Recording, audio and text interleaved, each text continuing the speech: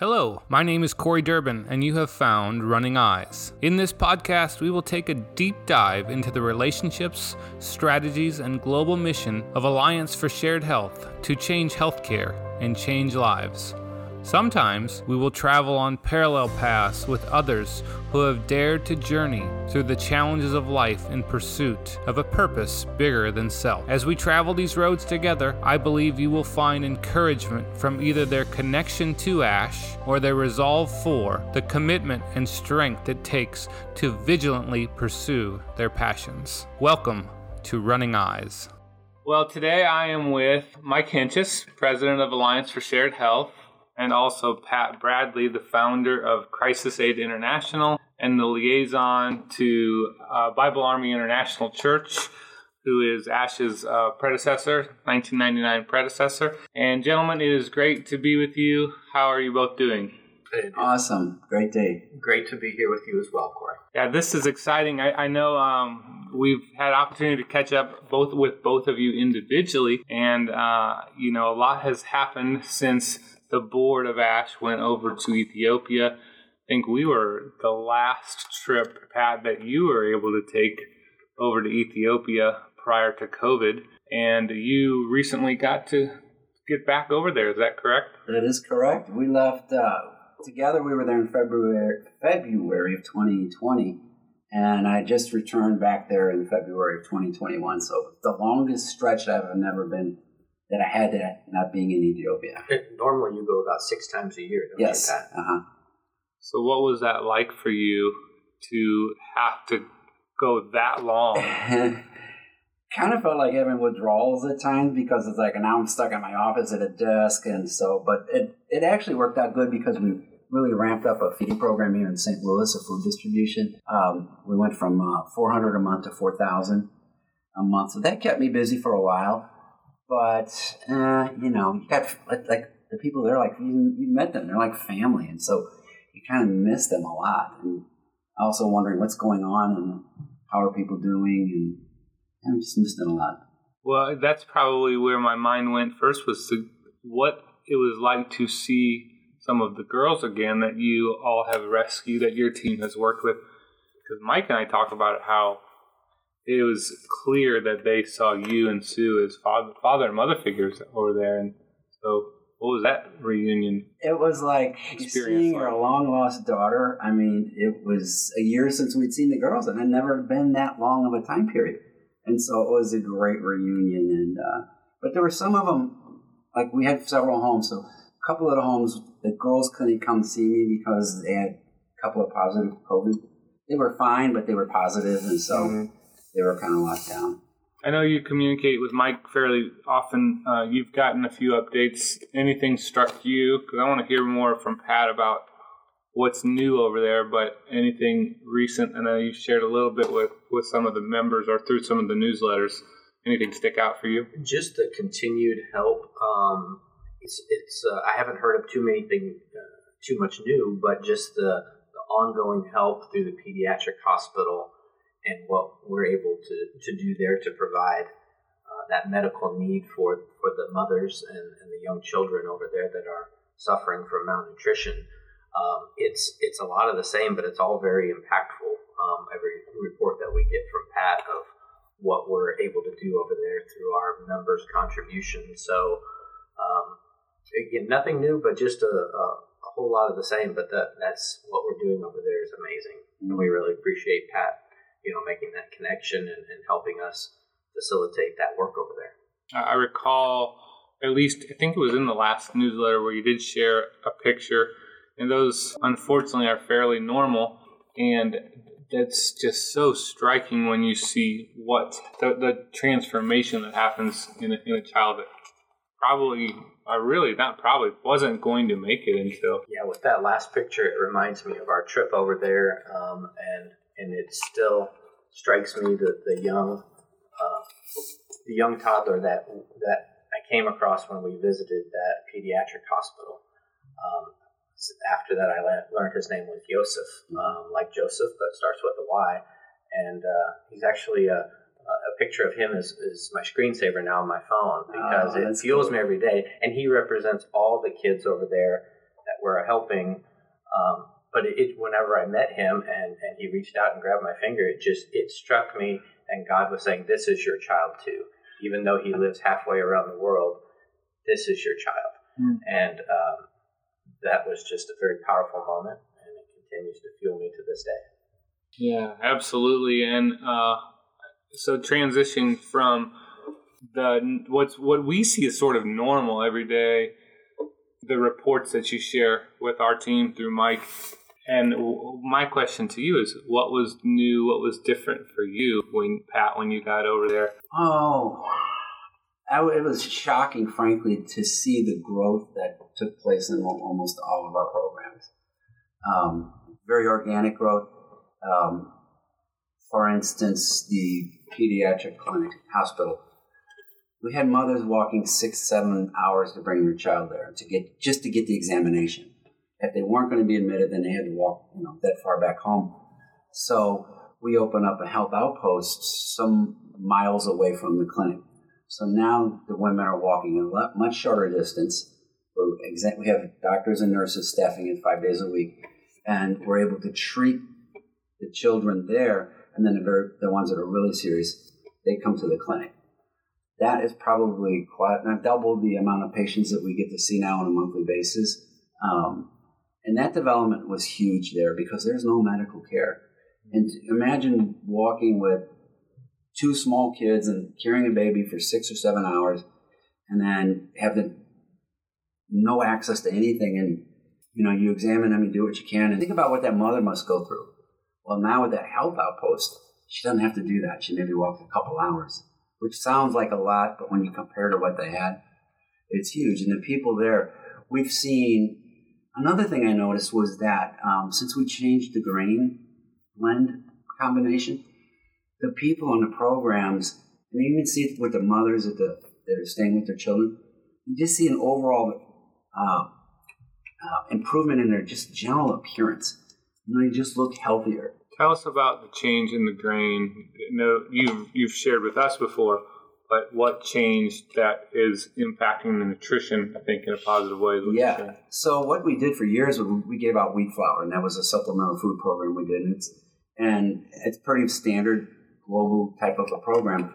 But 2 years ago, we had a food scientist come over and examine our program and see what we were doing. And he suggested if we use corn, wheat, and chickpea, that we could take, I'm going to get the numbers not correct, but say a protein level content of 5 per serving. Blending those 3 would take it to up to 20. So We're getting a whole lot more protein, but even more important is we're like quadrupling the micronutrient content, and that's the big thing when you're dealing with severely malnourished children is you need to get them protein, but the micronutrients are really, really important.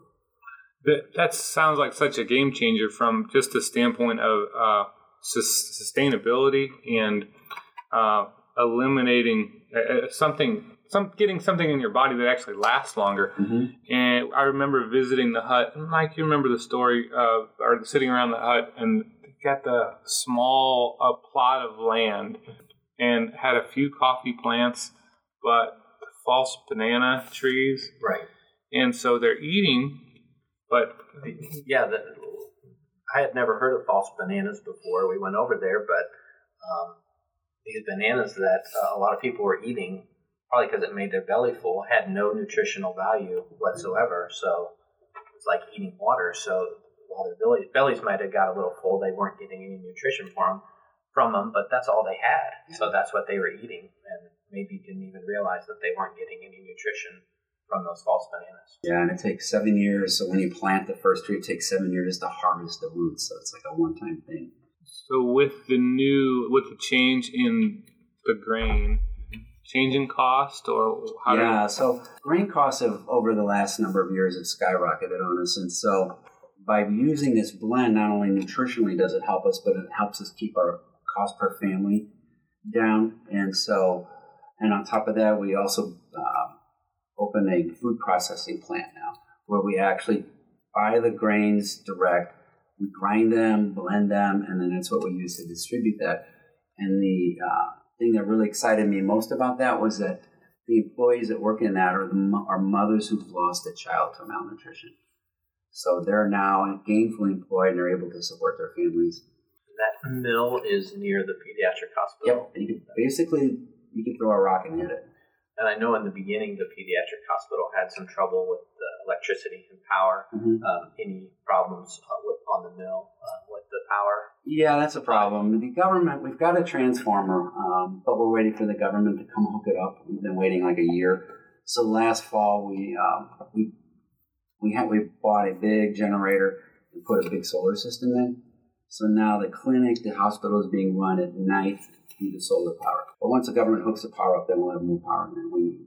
So we've got this property that is not just sharing in medical needs and helping what is probably really an overwhelming problem when once you're on the ground, you're like, people are walking 6-7 miles and with no guarantee of being treated. And then on the same grounds now you've got the dairy and you've got what you've called a restaurant. And so it's almost like you're not just buying somebody a fish or feeding somebody a fish, but you're teaching them how to fish as well. Is that a accurate way to... That is an accurate way, and we're also showing them what's possible because we want the people to be able to think. For instance, when we first started working there, like opportunities didn't exist, and so they did not understand what an opportunity was. And it sounds terrible. We in America, we can't understand the concept at all. But an opportunity could hit them and they would never know it. So what we did was we went there. Instead of trying to teach them, we just showed what we were doing. I mean, the people just picked it up, and it's been amazing to see the transformation that's happening now. It truly is going to be a major shift in that section of the country. There are so many things that we take for granted, and we can go to the doctor fairly easily here, and we can wait in a waiting room a half hour, 45 minutes, and be beyond frustrated, right? And you've got ladies, families, mothers, fathers that walk their sick child for miles and miles, and oftentimes you don't have enough staff, right, to necessarily see them that day, and so do they wait? Do they walk home? Depends on the condition of the child. If the child needs to be admitted, and we know we have some children coming out within a day or two, we'll try and keep them there somehow. Yeah. But if not, then we have to send them back. Like when we were over there, the pediatric hospital that we visited, there was a line outside the door. I don't know how long, at like 5 a.m, because they get in line early because they know they have to be able to be seen that day. Yeah, the staff goes out about 7 a.m. and they triage, and they take, I think it's about 100 to 125. That we know we can at least see that many. The rest would just say, come back tomorrow. That's about 125 a day. And is that a number that you said has doubled with the outpost, the number of people that you're treating, seeing every day? Yes. Yeah. And is the 125 included in that number? So we will be getting numbers in the next probably next month about the effects of what happened because of the health outpost. Just in conversations with our team over there. The hospital has 2 wings, if I recall, and is one open right now and working on the other, or? No, it's fully open, and so we are planning to put another building behind it. Oh, wow. It's not going to be the same design, but it's going to be basically the same square footage. So we'll increase, hopefully double our capacity of beds. But we also want to bring in services like, I have a dream of bringing in a digital x-ray machine because there's none there. And what we could do with that would be amazing, and also put a neonatal unit in there. See that happen. What keeps the dream from becoming a reality? Oh, time and funding, frankly. I mean, it just costs money to do this stuff. How much is a machine? An x-ray machine is probably about $110,000 to $120,000 there. By the time you get it, you have to have technicians, bring it down and hook it up and train and all of that. And how does that change the game? Lets the doctor see what he thinks he sees. It does a lot of confirmations. Mm-hmm. And there's just nothing like that in the whole southern part of the country. That would be revolutionary. Well, Mike, as we hear and know, we learn more We see so much of what's gone on over there just from our visit, but what Pat shares with you. I am privy to some of the challenges that ASH faces from a regulatory perspective, and I think health share ministries in general, and even sometimes the challenge that comes from states saying VAIC isn't doing medical sharing over in Ethiopia. How does knowing what's going on over there drive you every day with kind of directing the ship with ASH? It's reminding myself of what's going on over there is monumental. It's what drives me. Like you said, we come under some regulatory questions that we're not sharing in medical needs, but feeding somebody is the most basic form of medical need. We don't need any medicine until we take care of that nutrition problem that is going to surely lead this child to death within a couple weeks if we don't feed him or her. So being over there and seeing it and hearing more and more what Pat does, it really, to be honest, there's some days that we face this scrutiny in the health share world that sometimes, like we talked about earlier, Pat, sometimes you just want to give up. Like you can't when you know the impact that we're having and the lives that we're not changing, but the lives that we're saving. So it fuels me on a daily basis and continues to drive us forward to where we want to continue our mission because we want to be able to grow to where we can provide that X-ray machine for you. We want to continue to grow so we can build another pediatric hospital or expand that one even further because the need is so great. And as we talked about earlier, the need is great and yeah, you can never meet it, but if we continually grow over time, you start getting those seismic shifts in what you can do in changing the culture, changing perception, that there is hope. That's what it comes down to, is giving them hope. Better days are ahead. So yeah, I understand the regulatory issues, and they want to protect their constituents of their states. Our mission is the same. We want to make sure our members are taken care of. We want to make sure our mission is able to continue. So while we understand the regulatory issues, it still does leave us frustrated sometimes too. Mm-hmm. But knowing what the impact we're having keeps us going for sure. How about you, Pat? What keeps you going? Because things aren't always easy. Especially you've got to really have an incredible team over there, and sometimes you go out, you take a step out before you really know how a problem is going to get solved or what resources are going to become available. And there are days that some days are better than others, right? So what's the thing that has propelled you to keep doing this, which is you're coming up on 19 years or so? 19 years, yes. Next year will be 20, yeah. 19 and a half years right now. I guess for me, it's like giving up is not an option.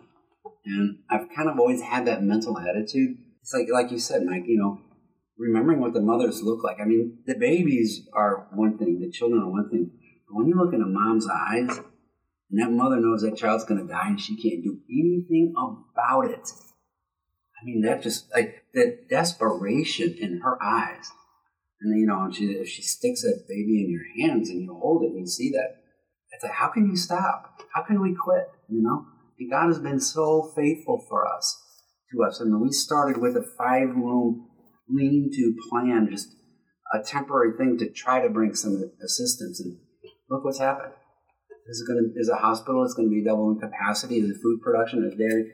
So it's just, giving up's not an option. And, the other thing is I really believe being a Christian is a great adventure. And so I don't want to miss out on the adventure. Yeah, I have days where I'm going to just throw it all away, but then we got staff to deal with those things that I can delegate, I tell you what, when we were over there, Pat, it was inspirational. Every morning, waking up and coming outside, I would almost every day hear you say, looking up, God, why are you so good to me? Why do you allow me to do this? This is the best day of my life. And that attitude definitely comes from your faith in God. And I'm sure that is, again, the main source of your inspiration of when you look at that mother. God's love is pouring right through you to her. And why do you want to stop being that vessel? Because that's a pretty awesome calling. It is a privilege. I mean, it truly is a privilege to do what we do. It really is. And yet, everybody has a story.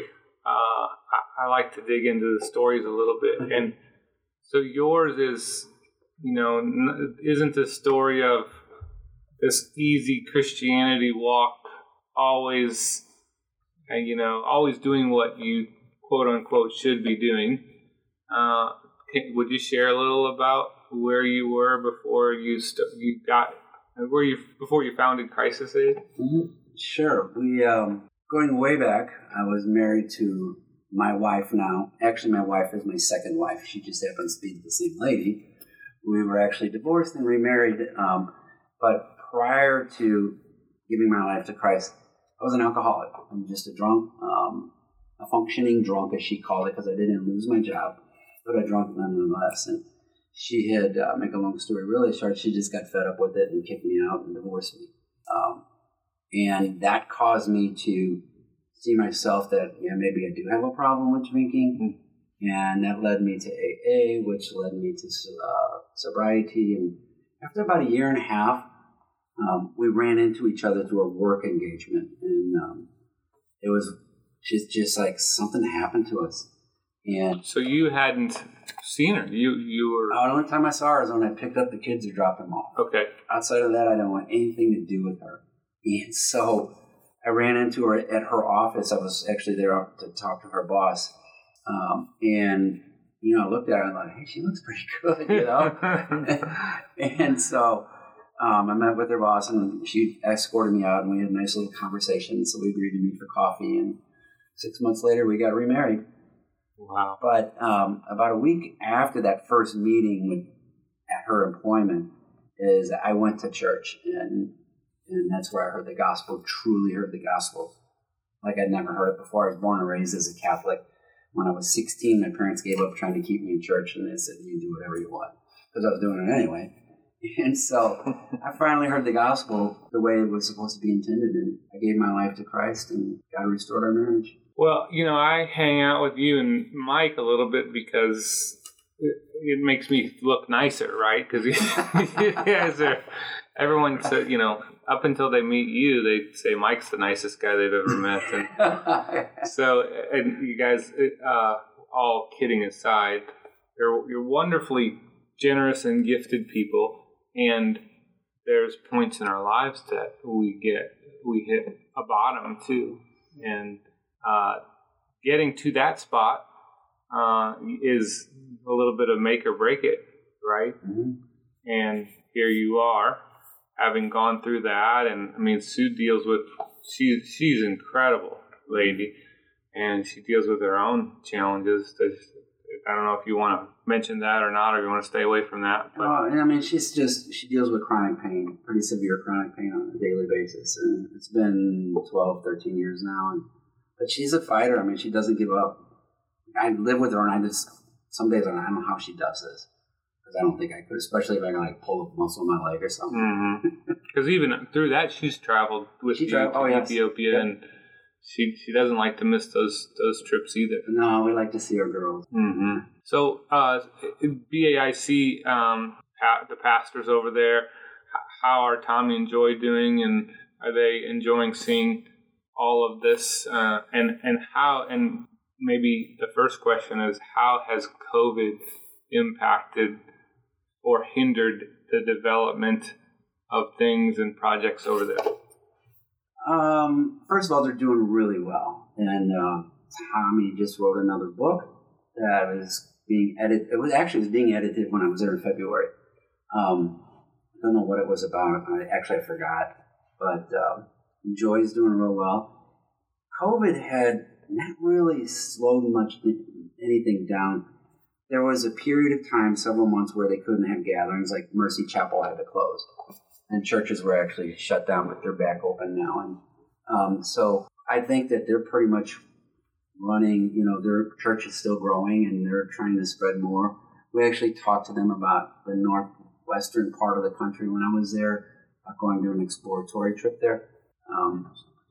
How is the safe haven in the villages coming along with in Atlanta? Yeah. Well, like I shared with you earlier this morning, we were doing good until the front wall collapsed. So I'm sorry, not that building, the new building that's being developed. Oh, the one for 100 girls. Yeah. Okay, so that one is, we are just finished the Commerce building. We finished all the pillars in the foundation, and then the basement walls were being put up.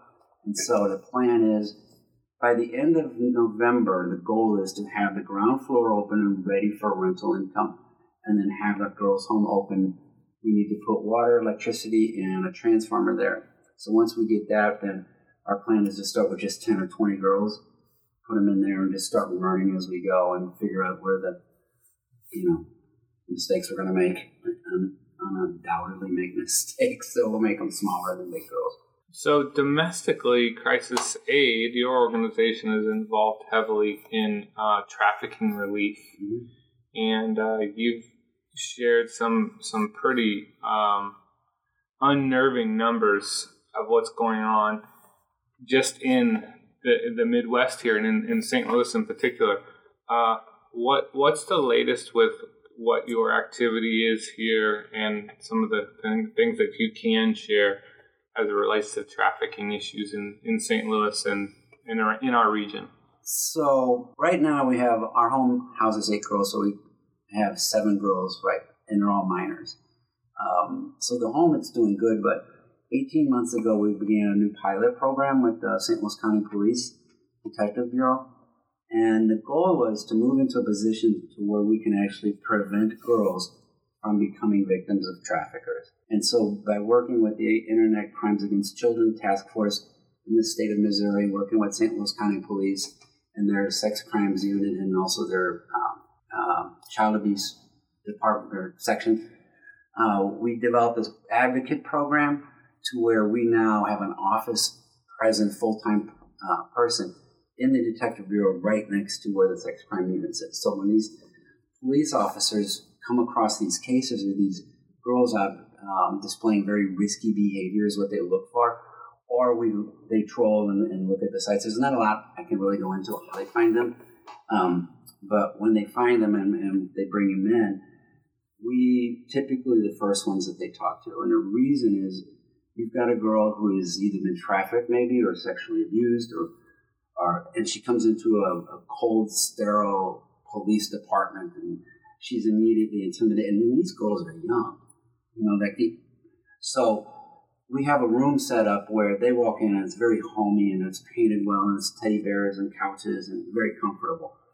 And then we provide, I'll say, a mentorship type of a program for the girl, but not only the girl, it allows us to get the entire family involved. And that's where we see the success rate go much higher, because now the family is part of the solution, not just us and that girl in the home.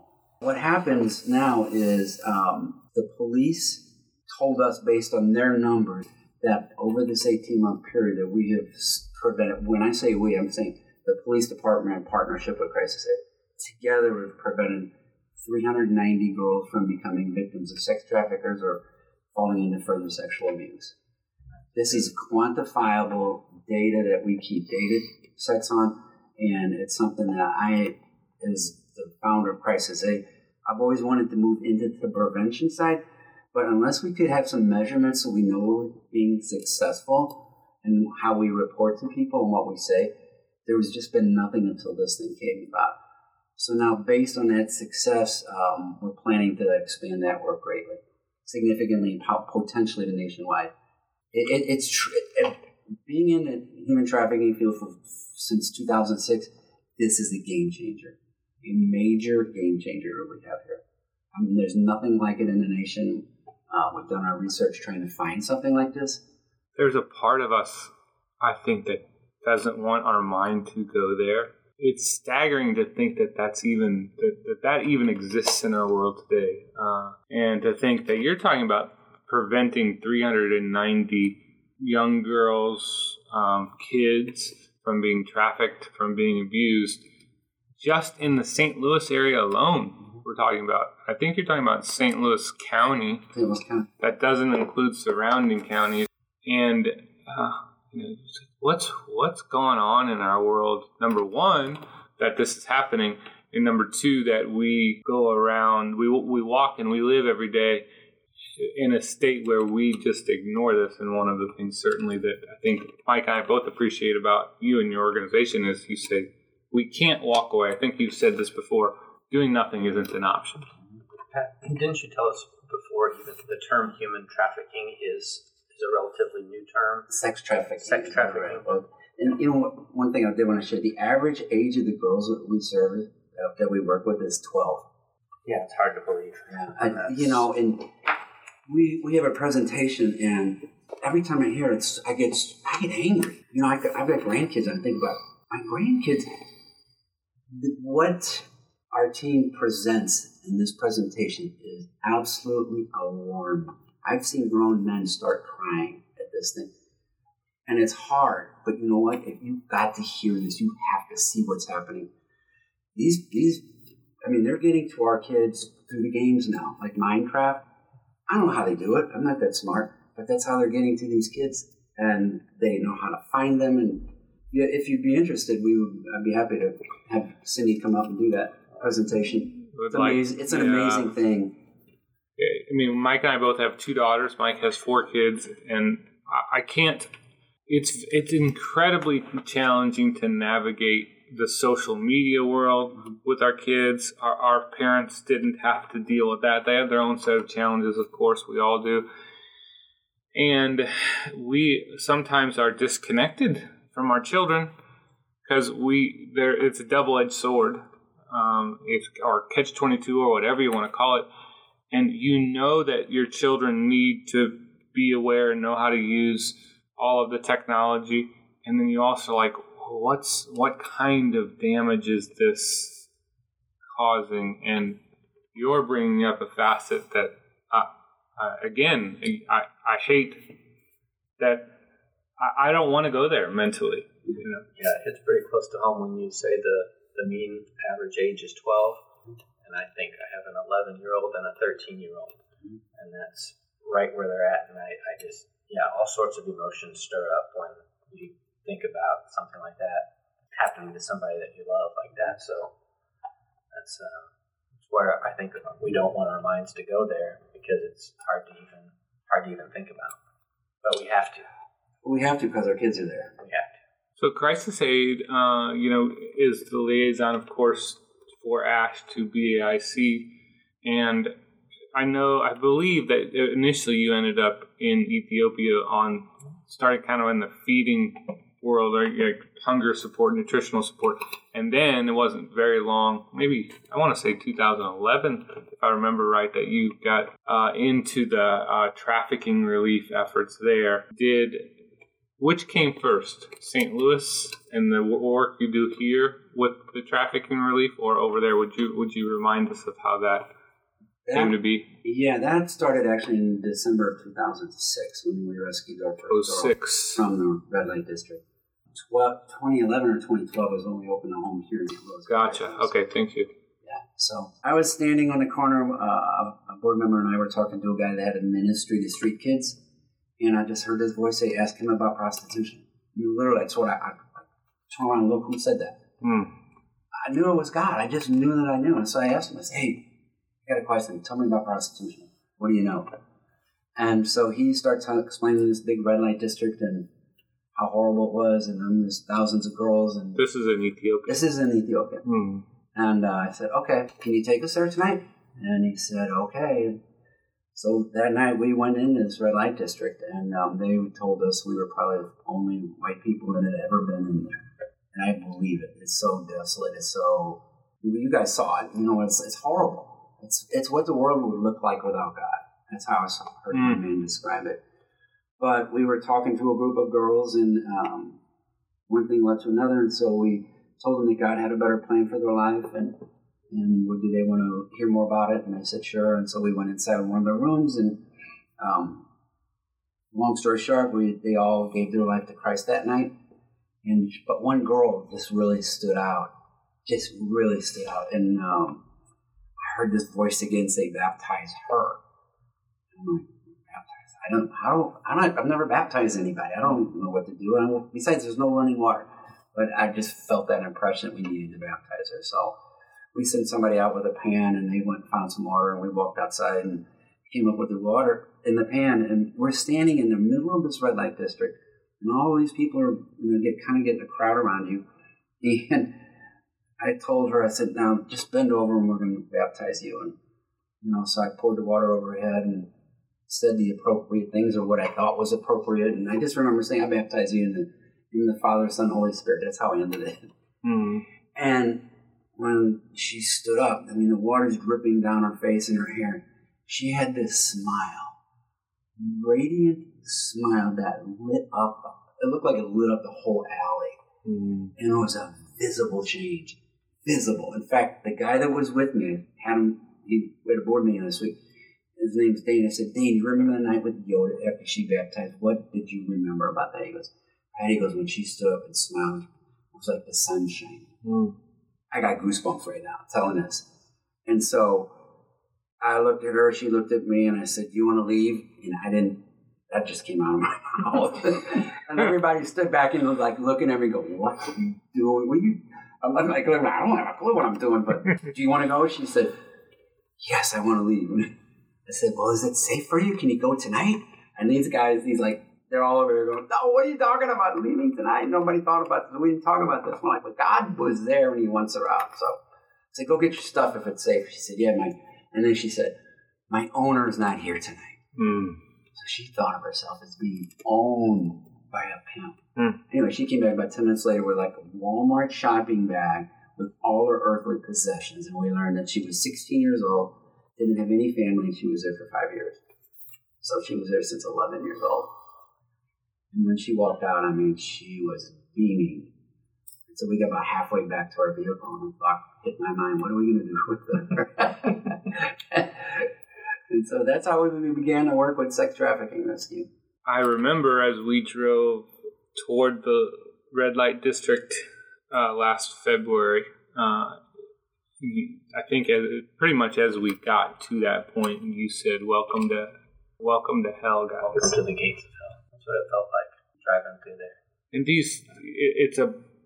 it's a bunch of essentially tin shacks, not a bunch, it's hundreds and hundreds of 10 by 10, 10 by 15 tin shacks with a bed in them and no running water, right? And these poor girls standing outside waiting. And I think the way you described it is waiting to be somebody's toilet. And it's mind-numbing.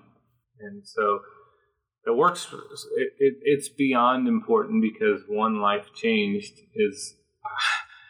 Can you put a value on that? Really, I don't think you can. I don't think it's like the MasterCard commercials, priceless, right?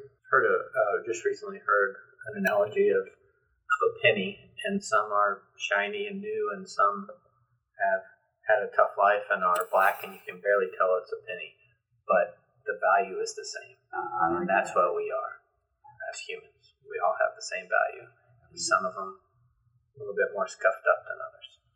So what's next for you all, Pat, with Crisis Aid over there and with BAIC? What are you working on, and what are some of the things that are standing in the way of where you would like to see change happen over there? Some of the things we're working on is to expand the work in trafficking, human trafficking, sex trafficking field into the city of Alata, where the pediatric hospital and all of that is, to expand that work there. Also, once we get proper power to the food production facility, to be able to ramp that thing up a lot to a point where we're actually producing food products that we could actually sell into the marketplace and create sustainable jobs and income and revenue to help pay operating costs of other programs. So we're looking at those kinds of things. And also with BAIC, we're also looking at the whole spiritual side of what's happening there and how can we, because the churches right now, we're using the churches to be like, the pastors in the local churches are the ones that go out and find the kids and tell them to come in. So we've got a training program devised for them, which will probably happen later this year. The other thing is we want to double the size of the dairy because we went from 20 cows to 51 cows, and we're selling 100% of our milk every single day. And it's turning, like the profits from the dairy bought the equipment for the food production facility. So it's happening. The dream is starting to happen. And then here in St. Louis, that program I was just explaining about with the prevention side, we literally see that going nationwide in the coming time period. I mean, it could happen relatively quickly because it's so needed and it's so impactful to actually prevent these girls from becoming victims. To double the dairy, does that mean doubling the number of cows? Does it mean more barns? Yeah, and all that. Yeah, it means double. We have to buy some more land, and which the land behind the dairy now, it's what our plans are, is to purchase that land, we'll put up another barn, and then get more cows.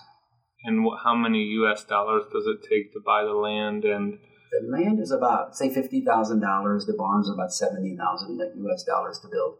And how much is a cow? Depends when you get them, but somewhere between $2,000 and $2,500. U.S. U.S. Yeah. Okay, gotcha. And I ask in U.S., Mike, because you know, and you've talked about it before. The value of the dollar over there is 33 times or right, so. Yeah, $1 U.S. dollar over there has a $33 exchange rate. So it's now about 35, 36. 35 now. 36. It fluctuates, yeah. Yeah. At one point, it was up to 40. Yeah. So the $1 of our members' contributions that goes over there to fund our medical missions through the pediatric hospital has a exponential effect. And how much of what that impact is drives the mission and the goal for ASH to continue to grow for you, Mike? Oh gosh, well, first and foremost, we do want to make sure our members have affordable access to healthcare, which our vendor consultant helps us greatly with the program. So I think we have a three-prong approach. One is affordable access to healthcare. Two, a more preventative approach to health and worrying about our health before we become sick. And we still have a lot of work to do on that. And then third is our joining with this mission that Pat spoke about today. So what you could break those up into even thirds. I think that humanitarian effort that we're involved in really trumps the other two, as important as they are, but it's incredibly important what we do and what fuels us.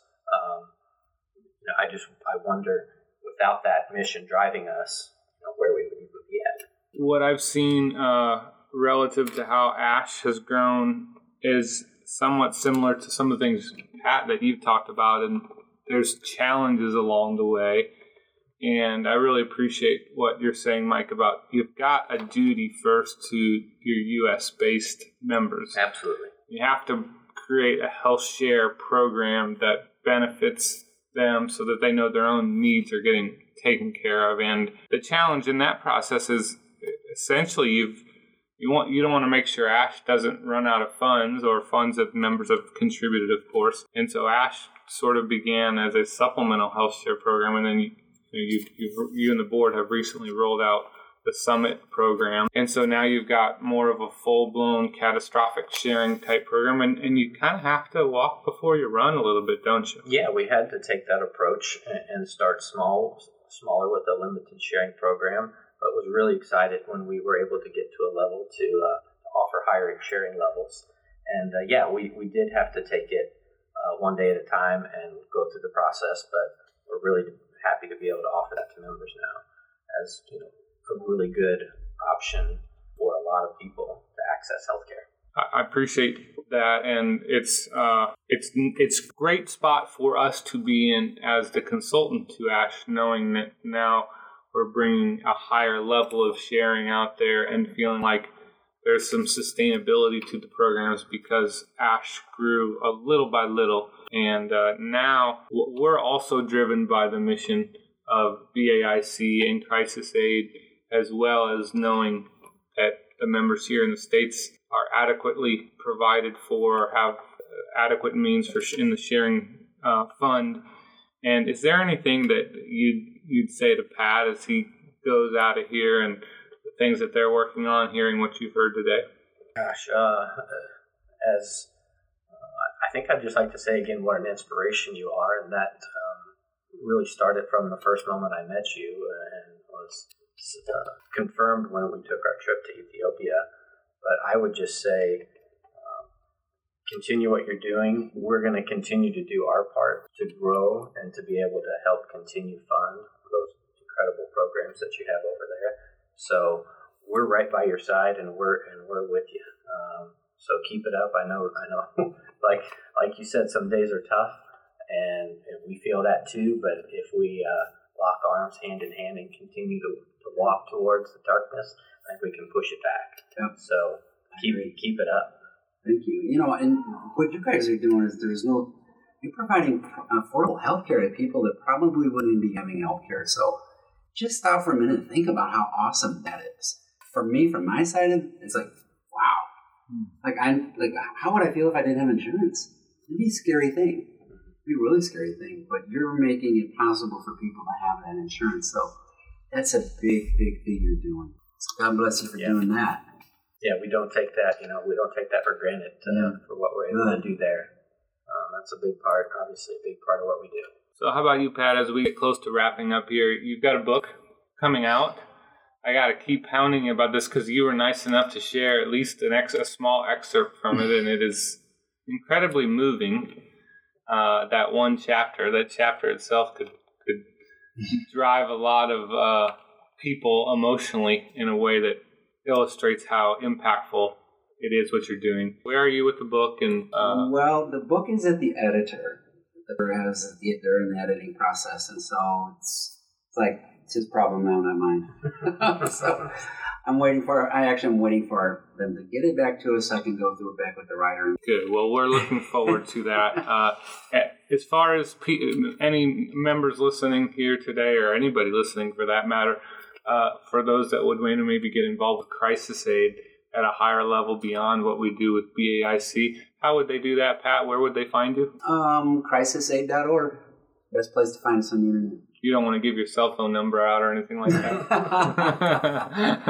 Probably not. No, that's cool. So crisisaid.org. Wonderful organization. Pat, thank you for your connection. Thank you for the relationships you've built over in Ethiopia that connected ASH to BAIC. And Mike, thank you for what you're doing every day at ASH and the challenges that you fight for and on behalf of members so ASH can continue to do what it's doing. Really appreciate both of you immensely, and it's a pleasure to sit down and get some updates from both of you. So I want to thank you guys, Mike, Corey, and your members for everything you're making possible. It's the partnership with BAIC. We couldn't be doing the things we are if it were not for you. So thank you. You've saved many lives. Thank you, Pat. We're so happy to be a part of it, being able to do what we do. Gentlemen, thank you for the updates. Let's plan on doing this again in the not-too-distant future. It's nice to hear what's going on, at least from the standpoint of knowing the impact that's happening and how things are continuing to develop. It's not always comfortable to hear about because there's some hard things, and it is certainly a large aspect of what drives us every day. So seeing the updates in the newsletter Mike provides and hearing from you, Pat, is significant in my mind. So thank you for taking time out of your day. You're welcome. God bless you guys. I think it's fairly evident to most people listening that I have a great amount of admiration and respect for Pat Bradley and for Mike Hentges. And I love being around people like them that dream big, that have a desire to help others, and the world certainly needs more of that. The work that's being done over in Ethiopia is extremely impactful. Lives are really being saved, and I wanted to circle back with both Pat and Mike together. I know they've grown to really have a great respect and admiration for each other as well. And it's really, I think it's helpful to convey what's going on over there, because we don't see that every day. We don't read about it. You might see a little bit in the newsletter. And the things that are happening over there are really a direct result of your participation in ASH. And without your participation and the exponential impact that the dollar has over there, now 35 to 1, it really increases the ability to help people to save lives over there. So thank you for your participation in ASH. Of course, it's not just about the people that are in Ethiopia. It's about expanding the work that ASH is able to do in the United States to make sharing more evident and more increase the levels of sharing that are happening from members in the United States. And that continues to happen as ASH grows more and more. And so thank you for listening. Thank you for the heart that you have for the people over in Ethiopia. And I'm looking forward to continuing to see ASH grow so that more and more needs are met in the United States, and so that the impact continues to reach far and wide internationally. Look forward to being with you next time on Running Eyes.